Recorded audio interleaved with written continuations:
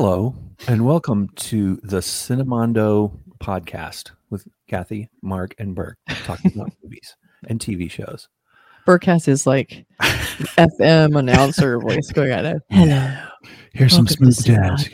Grover Washington Jr. and Bill Withers. Mark has his blue light, like he's like a blue note jazz musician. Exactly. Yeah. You'd have to see that on YouTube if you're listening. So I'd suggest everyone go to YouTube so they can see Mark. I want you to put on your headphones and listen to the stereo separation of that saxophone, ladies and gentlemen. It's like Johnny Fever here from Johnny Fever. Oh my God. Well, okay. Well, we're going back to the 70s because we're talking 70s rock. FM music was that was when FM was rocking. When just and I'm wearing a shirt from the 70s. I mean, it wasn't from the 70s, but it's about the 70s. It's Quint. Is that your Jaws? Shirley? Oh, okay. I have my Jaws. I have my big L on my shirt from Laverne and Shirley, but for loser. You know. We are going for the 70s. But this go ahead, Burke. Sorry. Oh, you can intro it. Okay. Intro, Mark. Well, this is an 8-part series that's on Netflix that was produced by BBC One, and it's currently streaming on Netflix, called The Serpent, and it's set in the 70s. You know, it's kind of all over the place with the years, but it's all in the 70s, and it's about a real life character by the name of Charles Sobrage. And let's watch the trailer first so you get a little taste of what it's about. Then we'll get into it. All right. Roll tape. I've been good to you. And you understand why it's hard for me to accept that you just want to leave.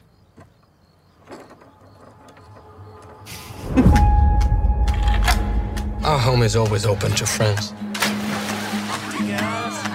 Who is your guest, Ajay? Oh, you're the gem dealer. He is the gem dealer. My husband, Alain. Authorities began their case to extradite him. We have a network of couriers throughout Asia and Western Europe. Which is how you're able to offer such attractive prices. To France. To France. To France. What's wrong with us? To France. I'm looking for 2 backpackers. I work for the Dutch embassy. Their families haven't heard from them in over 2 months. I have letters they wrote home in which they both describe meeting a French gem dealer based out of Bangkok.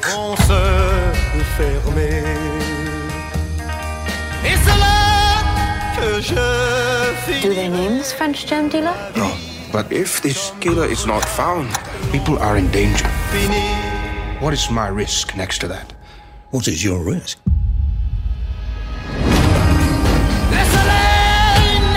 See, this is what he does. He robs, kills, forges victims' passports. He's the man known as the Serpent, Asia's most notorious killer. You are a killer too. Nobody has ever caught me. I expected to feel great guilt. I did not. I felt free.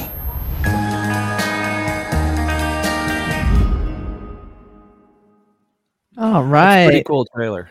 That's a really cool trailer. It's just gorgeous series. I just love just looking at it. It was exotic. It was the 70s, the fashion, everything about this movie. I was just all over it. Yeah. Or show. It wasn't even a movie. It was like an 8-hour movie, but it was still really fun. Yeah. Well, it has the vibe of a movie, like so many series now. It's very epic. Yeah. And also, for me, I didn't know any of the actors. Maybe you knew, seen a few of these in various films. It's mostly British or European actors. Yeah. Well, so Jenna Coleman, who played the main character, was in Doctor Who. She was a companion for. I think she has a distinction of being the longest running companion in Doctor Who. The reboot. Wow, gotcha. So I know her from that. And Tahar Rahim, who plays Charles Sobrage. I've never seen him before, but he's very enigmatic. He's really great in this. Really great. And so I liked it because I didn't know a lot of the actors. So you don't have that comfortable sense of this person's going to be sort of, okay in this story because they're the stars. You just don't know what's going to happen. So there's a great feel of, for me, a sense of place and time, but also like who knows what's going to happen here. So this is a true crime dramatization. It's it's amazing that I'm a true crime. Well, I hate saying true crime fan, but I watch a lot of true crime. I know a lot about killers. Aficionado. I had never heard of this guy, and considering how prolific he was, and the massive range of his murders, like how did this guy just now come to prominence? Like I was shocked when I watched him. Like, how come I've never heard of this guy? He was out. He operated like in this mid-70s. His con was he would present as like this kind of successful gem dealer, but then he basically was poisoning and robbing these tourists on like Hippie Road or whatever, like these kind of travelers who come to these really cheap places to just hang out and do drugs and have fun and be hippies, and he would be and I thought it was kind of funny they would trust him because he wasn't a hippie at all. Like he was kind of corporate looking, kind of like straight laced, but he'd say, yeah, come back to my place. And they'd be like, sure. And I'm like, why would you trust this guy? He seems like he's the antithesis of what you are. But you think of late 60s, early 70s, and I traveled through Europe in the early 80s and went to hostels, and you're always looking, if you have no money, you're always looking for a helping hand. I mean, in the early 80s, I would go to a train station. I would look for people to stay with them.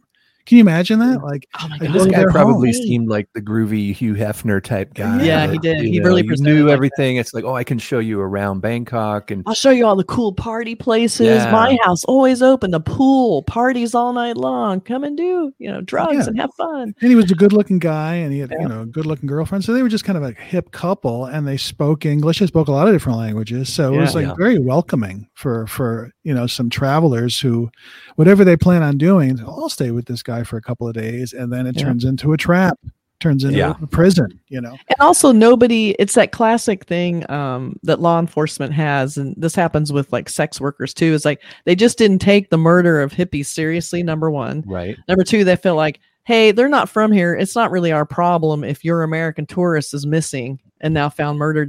They don't really take it seriously.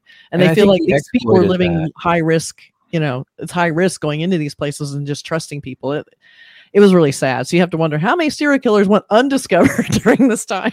I think he was exploiting that because they were a great resource of, part of the reason he was doing it was to get their information, their identification, so that he could travel with their passports, right, and make these illegal, gem deals and foreign sort of smuggling type things that he was into.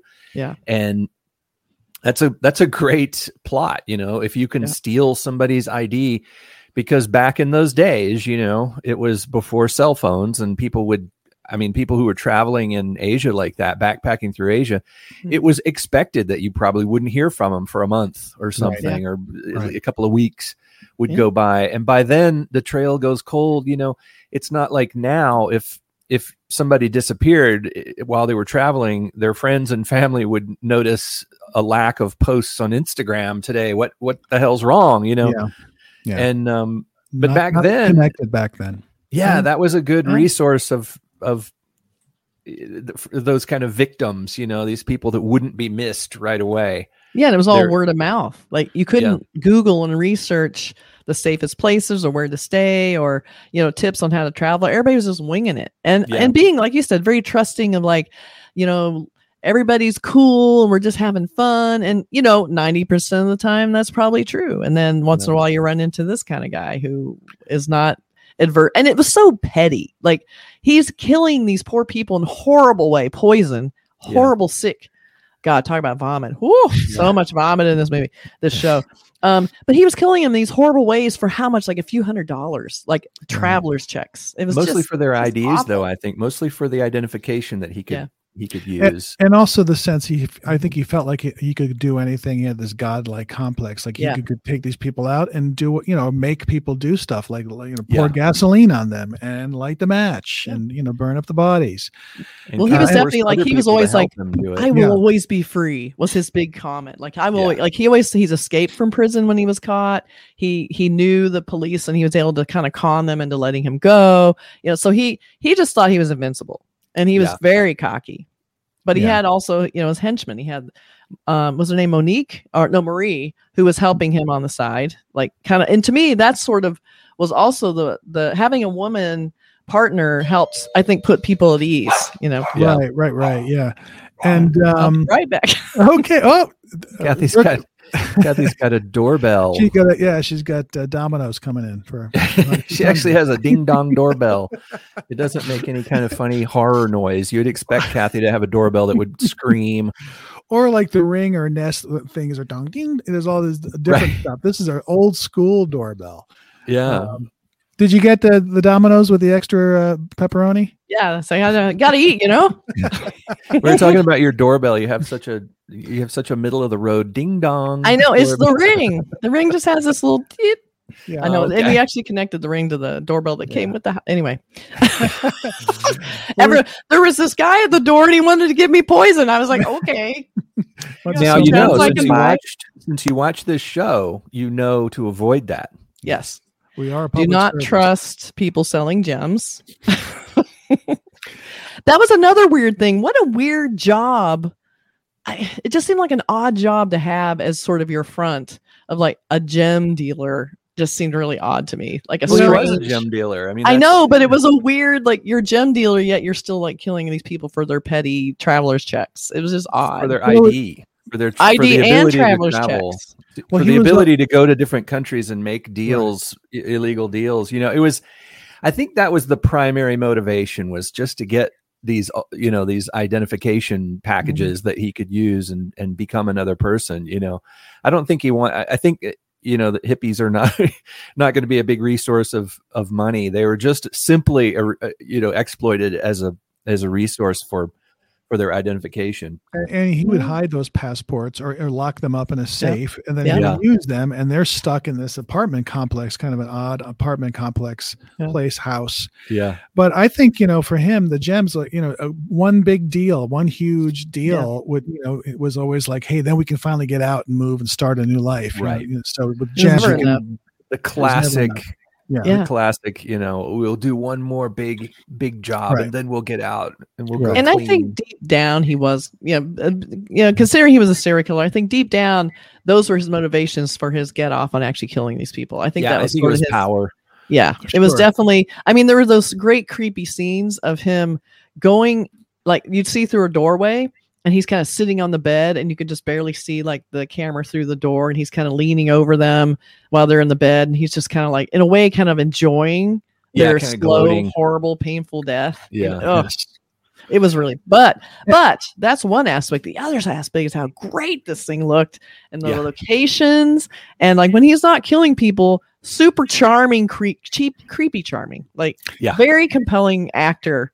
And you're like, you could see yourself kind of falling for his line because he just seems so confident and so smooth, but so cool and exotic. Yet that worked against him because he felt like people were racist and hated him because he was half Vietnamese. Right. Well, so I thought like that. I thought it was very seductive. The music, the feel, the fashion. You're getting seduced into that lifestyle. Well, I wish I was in Bangkok in 1976. And sort of experiencing that. It looks like really fun. It looks like it's sort of a great place to hang out. And the thing about people like that is that you do run across unusual people in other countries. My wife and I actually have a really good friend that we've known for years and years now that we just met in the streets in a country that we were visiting in a weird situation where we were like, should we trust this person?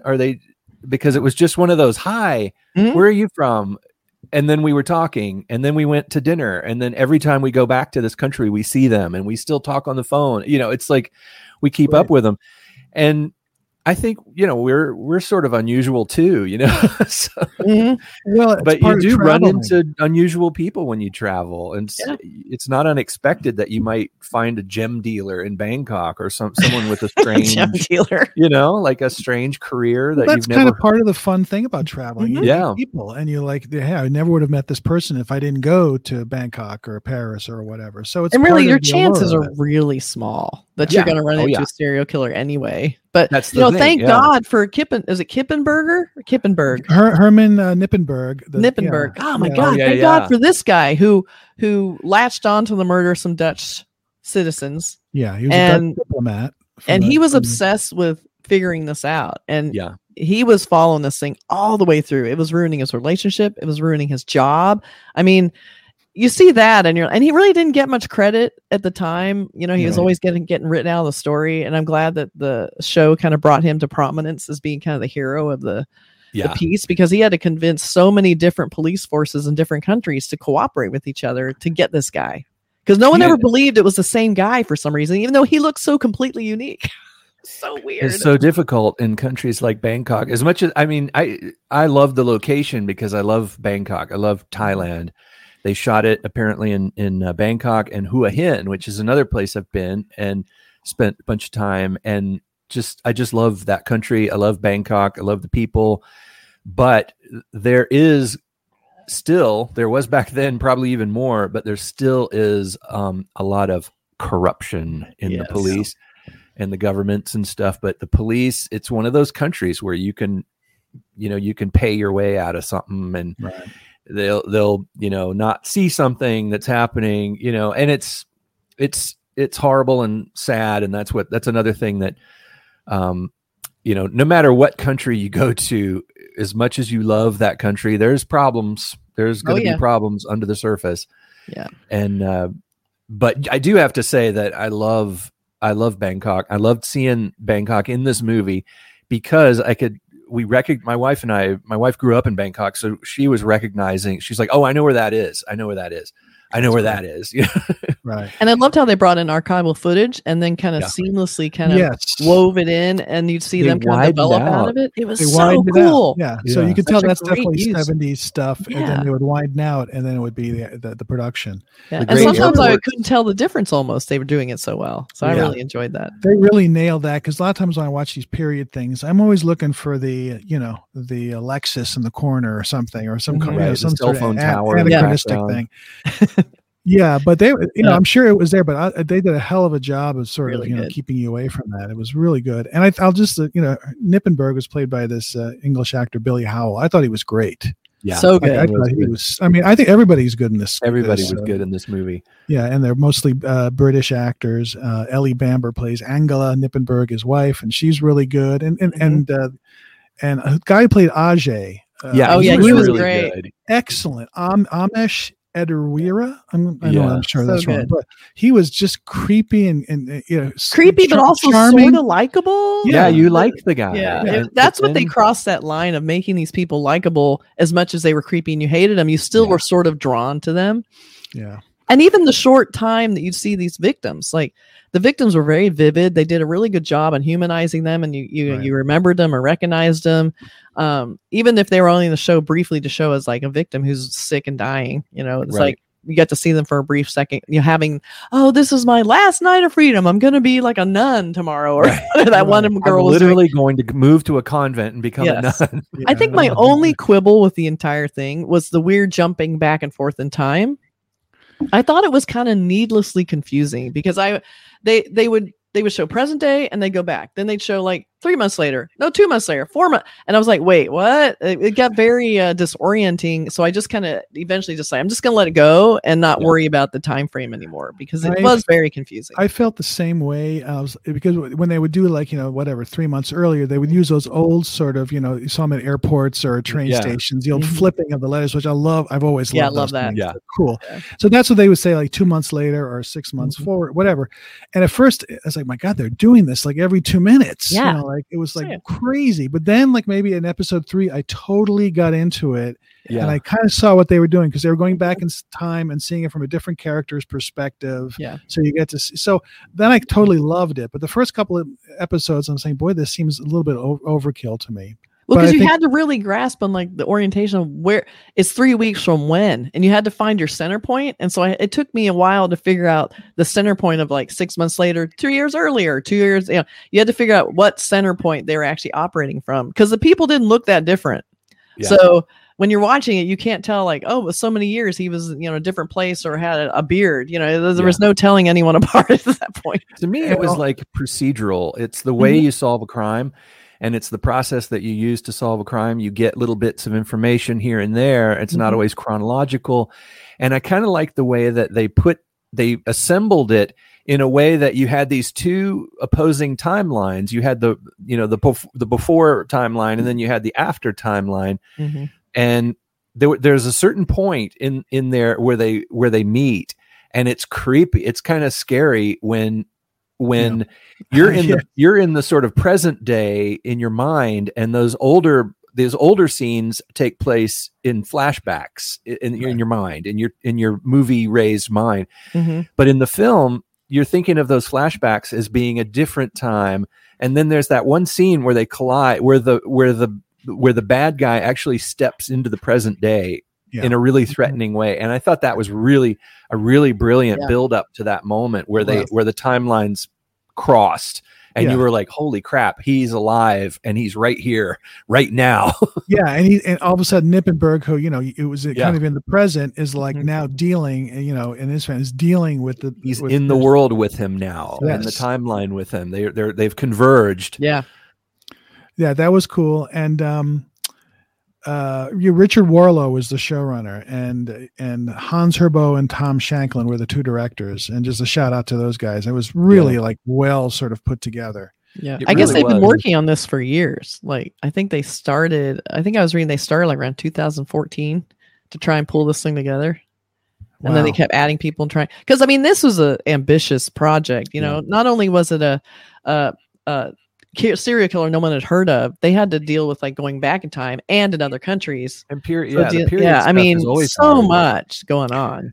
Other part about the sort of the timeline is the very first couple of minutes of the series in episode 1 is an interview with him, I think from 1989. So that he's a free man because he's out, he's being interviewed, and so you go, okay, in your head, that was disturbing the whole time. Yeah. You're going remembering that. Like, you're going, he's going to get through. He's going to get away with it. Yeah. And then of course it sort of catches up to, and then it kind of goes from there. I won't spoil what happens, but it's just interesting with the time stuff. They really, after initially going, I don't know if that works for me, it was great. And what Burke said, perfect. It's sort of, you just have to kind of let it wash over you a little bit till you kind of get your bearings. But it does take, it took me a couple episodes to finally go, okay, I think I'm getting this now. And getting into the location, and I keep going back to the fact that it was actually shot in Thailand, but I think that's really impressive. I mean, they could have done it on sound stages here in Hollywood. Yeah. And, Thai people would say that's not Thailand. But but you could have, because you can kind of get away with that environment here in LA. You got the sort of tropical kind of vibe, but the fact that they shot in Thailand really gives it a flavor. Mm-hmm. And if you've been there, you're like, God, I recognize the way the sidewalks are paved. Those paving tiles on the sidewalk, and the great sign of its house. That sign. Yeah. Because they kept going to that sign. That's the way it was made. Sign. Yeah. Is cut out with a router, and you see those kind of signs is cut out of like teak wood with a router. You see those everywhere in Thailand. And the tuk-tuks and the motor scooters and the busy streets and all the wires, those wires overhead. And it already looks retro. You don't even have to try that hard. Well, so much of Thailand is still, it still looks, especially Hua Hin. I told you guys about this, but my wife and I went to Hua Hin on our honeymoon, which is where they shot a bunch of this movie. And I think the reason is because when you go to Hua Hin, you're stepping back in time. In certain areas of it, it's unchanged. I mean, I was thinking like the 1930s, the train station there, the train itself, the interior of the train, you could totally shoot in those places and not have to do a whole lot of digital erasing of cell phone towers or things like that, or ads for Netflix movies. It's a lot of places in Thailand still have an old vibe. They haven't, certain areas, of course, in Bangkok that are super modern, like more modern than we've seen. Mm-hmm. But there are certainly plenty of places. And I guess making the decision to shoot it there was probably one of those things they probably had to really fight for. It's like, no, we want to move the whole crew, a whole production. We want to get the rights to shoot. We want to get permits and everything in Thailand, which has, sort of notoriously corrupt police system. And we're doing a show that sort of talks about how corrupt the police are and how dangerous it is to travel to Thailand. And the film industry there is also not completely squeaky clean. Well, they pulled it off. Yeah. Well, they shot there, and then COVID hit, and they had to stop the production, and then they finished it in the UK. So I'm not, maybe they were lucky enough that they could just, fake the rest of it, or maybe it was a lot of, true, interior stuff or something. So, but it comes off seamless. You never go. That doesn't feel like Thailand to me. It was funny to me too. Like I always wonder about the motivation of the passive partner of somebody like this, like Marie, who meets this man and falls in love with him, though he treated her so badly. Yeah. Not only did he treat her badly, like he came on to her really strong, and they had all these really like these love letters that were super passionate. And then she got there and he wouldn't even sleep with her. Like she was freaking out about it. And so he just totally she felt very rejected by him then. That continued through the entire relationship, where he would like constantly like draw her into these terrible things he's doing, and then make her feel like it was her fault somehow that she was involved. And he would constantly abusing her. And I see this, and you go, why would somebody allow themselves to be partner to something like this cruel? And yet she just sort of pretended like, yeah, I'm giving them medicine, knowing in the back of her mind that this is the poison this was making these people sick and dying. And it's just when her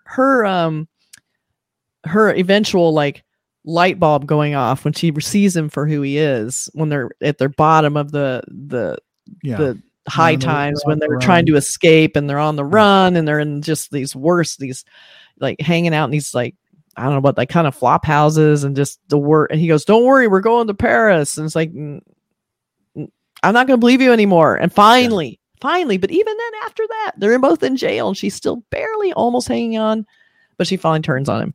But this was years of abuse, years of this manipulation. And it's like, man, and she thought, and you see the photos of them, and she just thinks, I'm like Bonnie and Clyde. We're so cool.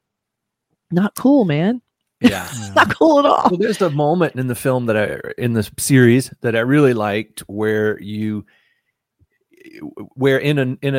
another film, it would have been her enlightening moment, where she's kind of coming to her senses when she meets a hitchhiker and is talking about, and they're talking about, I can't remember where they are. I think they're in India, and they're talking about the little princess girl that appears in the window, and there's a ritual, ritual ceremony. And there's a tourist, I believe she's like an American tourist, and she's there talking about this. And you see the character, Marie, kind of, you assume that she's getting her strength, and she's finally realizing this is a bad way to be. But then the moment that she sees that this other character has a source of something that she wants, suddenly she says, "Oh, I want you to meet somebody." She's like lures her right into the web, and you realize, wow, she's not a good person. And I think her as the partner is what kind of let people have their guard down, because I thought, well, here's this nice woman, and they're so glamorous. There's no way they would be dangerous. I mean, they're both so successful, and there's a woman here. How can anything go bad? And that was, there was part of the honey trap. There was Nadine and her husband, who were always at the pool, and they were like cool, normal people. And they start, so they were living there for a long time, and they finally think, what's going on here? And I thought she was nuts. Yeah, Nadine. She took she almost aggravated me how dumb she was. The chances that she took, the risks. Oh, yes. Oh my God. It was like, thank God. But at the same time, like she was searching the apartment, and then AJ would come in, and she didn't have a good cover story, and she was so bad at it. And then they'd say, you need to get away from that. No, I'm going back. I'm like, why? I know. And then when they run into her at the post office. Right. And she could easily have walked away from that, and she didn't. And I was just like, why is this woman so dumb? It was making me a little nuts. Do you think that was easy for her to walk away? I thought that she had no choice. All she could do is say, well, it's been great seeing you. I have to go run some other errands. I mean, there were a million ways to not get in a car with them. I mean, there was no reason. But don't you think that they knew that she knew that, like, but it didn't matter. She wanted them to not suspect her. So she felt like, if I leave, they might suspect me more. But if I go with them, they're not going to suspect me, because Why would I go with them if I suspected them? You know, and she knew them too. That's the other thing. But you still could be not putting yourself at risk by going off and doing other things you were doing that day. You didn't have to just follow him into their car from the post office. But it was also exciting for her. I think she was bored out of her mind. It made me nuts. Yeah. I hated that. And I think she liked being a spy. Oh, she definitely was getting off on it for sure. Yeah. And she put herself in risk. She knew them. She kind of, I think when you know people, you know, we're looking at them as characters in a movie. We know what they've done and know what they can do. But she, you know, in reality, she knew these people, and she probably felt like I can see through them a little bit. I know where they are, and I know what they do. And she might have felt encouraged or empowered by the fact that she maybe felt safe because they were such good friends, you know, even though you're spying on them because, you know, they're killing like dozens of people. So you feel safe with them. That's just, I don't know. She took some unnecessary risks to me that didn't need to be had. And that everything that happened afterwards could have happened without her actually almost getting killed. Yeah. but maybe it's like, you know, who knows how much, you know, that character really was there, if that was a, you know, a fictional made up character. But for Marie, she could have backed off a lot of times too. She could have left, but she never did. She was in his thrall though. She was but a passive abused woman who felt like she couldn't live without him, that she didn't really have anywhere to go. Right. And her family kind of written her off because she was with this con man. And so I just felt it was realistic that people do things that it's very realistic, but also very aggravating. I'm not criticizing. I'm just saying irritating how dumb people can be. I thought even the supporting characters, everybody had was really they were full characters. Like that guy Paul, who was sort of like the bald guy. The guy, I think he was German, maybe, who was like Nippenberg. Oh, he was great. Like the guy. He always wanted to go in there and just shoot him. He's like, let's just shoot him. Yeah. Yeah. I was like, let's follow his orders. I'm ready. Think of the people that wouldn't have one episode done that. Like, you know, if he'd just gone off and shot the guy, how many people would have been saved? Yeah. But I thought it was a little bit I think betrayed a little bit of is it Nippenberg? Kippenberg. The Dutch Herman. Herman. We'll call him Herman. Nippenberg. That, you know, his like drive, you feel like a little bit to get significance from this case. Like he felt it made him important, that he's like, you know, I still believe we did the right thing, even though dozens of people died, that I didn't let you shoot him. It's like, really? You can't just back off of it for 1 second, you know? Like you can't just go in there blasting because you might be wrong. You know, he was trying to do it by the book. He was doing it by the book. He was a diplomat. I'm going to do this, you know, the law, but he's doing it in kind of a country that lawlessness is there, you know, it's part of it. So it's not the Netherlands, you know, it's a different place. Yeah. But it's it's 8 episodes. I feel if my quibble is they could have maybe lopped off an episode or two. I felt a little bit at the end like it was kind of stretchy a little bit. Yeah, repetitive. I mean, still, like, it was just so beautiful to watch, and like I said, the lead, he was so compelling that you keep watching it. But yeah, I feel like we were getting a little bit a little repetitive. Even though I have to say, what my favorite stuff was when he completely goes off the rails and escalates to like his big score of killing a bunch of people all at the same time. Yeah, insane, right. So crazy. I loved that. But yeah, I think an episode or two before that could have gone. Yeah, it was almost also too meticulous and following the evidence, almost too much. But yeah, it's still just so fun to watch. I didn't really care that it was. The truth is stranger than fiction. It just feels like, boy, there's so many twists and turns, but it's based on a true story, a real person. You know, that's a problem when you fictionalize a true story. Sometimes there's things that you're like, we can't put this thing that actually happened in our story because it's too absurd. Right. You know, we have to change it in a way that makes it more believable than it was, than it actually was. It's funny with a thing like this when you watch the show and then you go, you know, you get online and you start reading about this guy, and there's things they left out of the story that, you know, they left it out because it would have been too, like, that couldn't have happened. That's great. But I will, you know, put out the animal alert that there is a very sad monkey death in it, which wasn't cool and unnecessary. And then the dog didn't die, which I liked. We weren't sure what happened to the dog, but I was worried about the dogs. They kept passing it around. It was a weird plot point that they kept passing this dog back and forth. The little, but it didn't die, so I was glad for that, because he could easily have done that to teach somebody a lesson, which would have been something he would do, but he didn't do that. And I really liked the lead, Tahar Rahim. So good. French actor, French Algerian actor. And I've never seen him before, but he was, kind of a master of disguise, the way he looked and the way he looks in real life. You go, boy, that's the same person. So. And just, I loved it really good.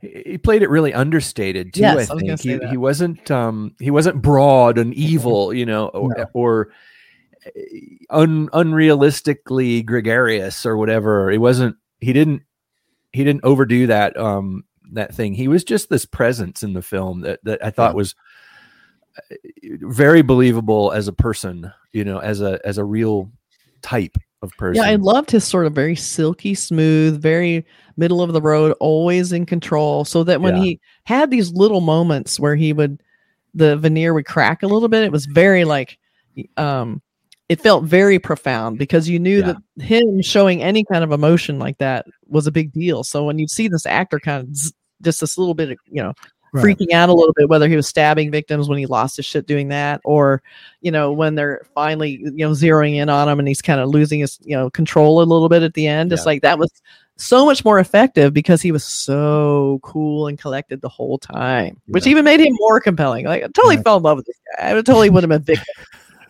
Totally. You would never made it to never got to my destination. I mean, this hippie that would go, "Oh my god, he's so cute." How can he be bad? He's so cute. It's well worth your time. 8 episodes, Netflix, The Serpent, BBC One production with a co-production with Netflix. So they actually put up a lot of the money. So very very handsome production. Yes, highly recommended. Yeah. And I've probably spent more time, and in fact, I know I have spent more time in Thailand than any other country I've ever been to outside of America. I've spent 0 in Thailand, but it's on my list. It's definitely got to be on your list. It's on my list. And I could show you around. I know. We'll have to do a joint trip, big family trip. I'll show you some of those gem places. Show me some gem dealers and some of those great party places. Yeah. There's also another really good Thai film directed by Burke Saul. It's called Wires. And we should post that on our YouTubes. I watched it again. I say that because I watched it recently and I went, damn it, this is really good. We'll put it on a playlist because we can access it through Burke's channel. So we'll get it up there. For our listeners, it's a little film that my wife and I made that every once in a while when we go somewhere, you have a film production studio in your phone, right? But I actually took a nice camera and I thought, you know what, I should write a little story, like a real simple, scary, twisty story, sci-fi kind of thing, and something that doesn't have any dialogue, so we don't have to worry about sound, and then something I can do special effects on and do what I do. And I coaxed my long-suffering wife into being the actress in it. Yeah, she's long-suffering. And she, we were out pretty late, and we went to Chiang Mai and Chiang Rai. We shot some in Bangkok, so some of the similar locations to The Serpent. But I love the idea of making a little film and taking advantage of a location while you're on vacation. Smart.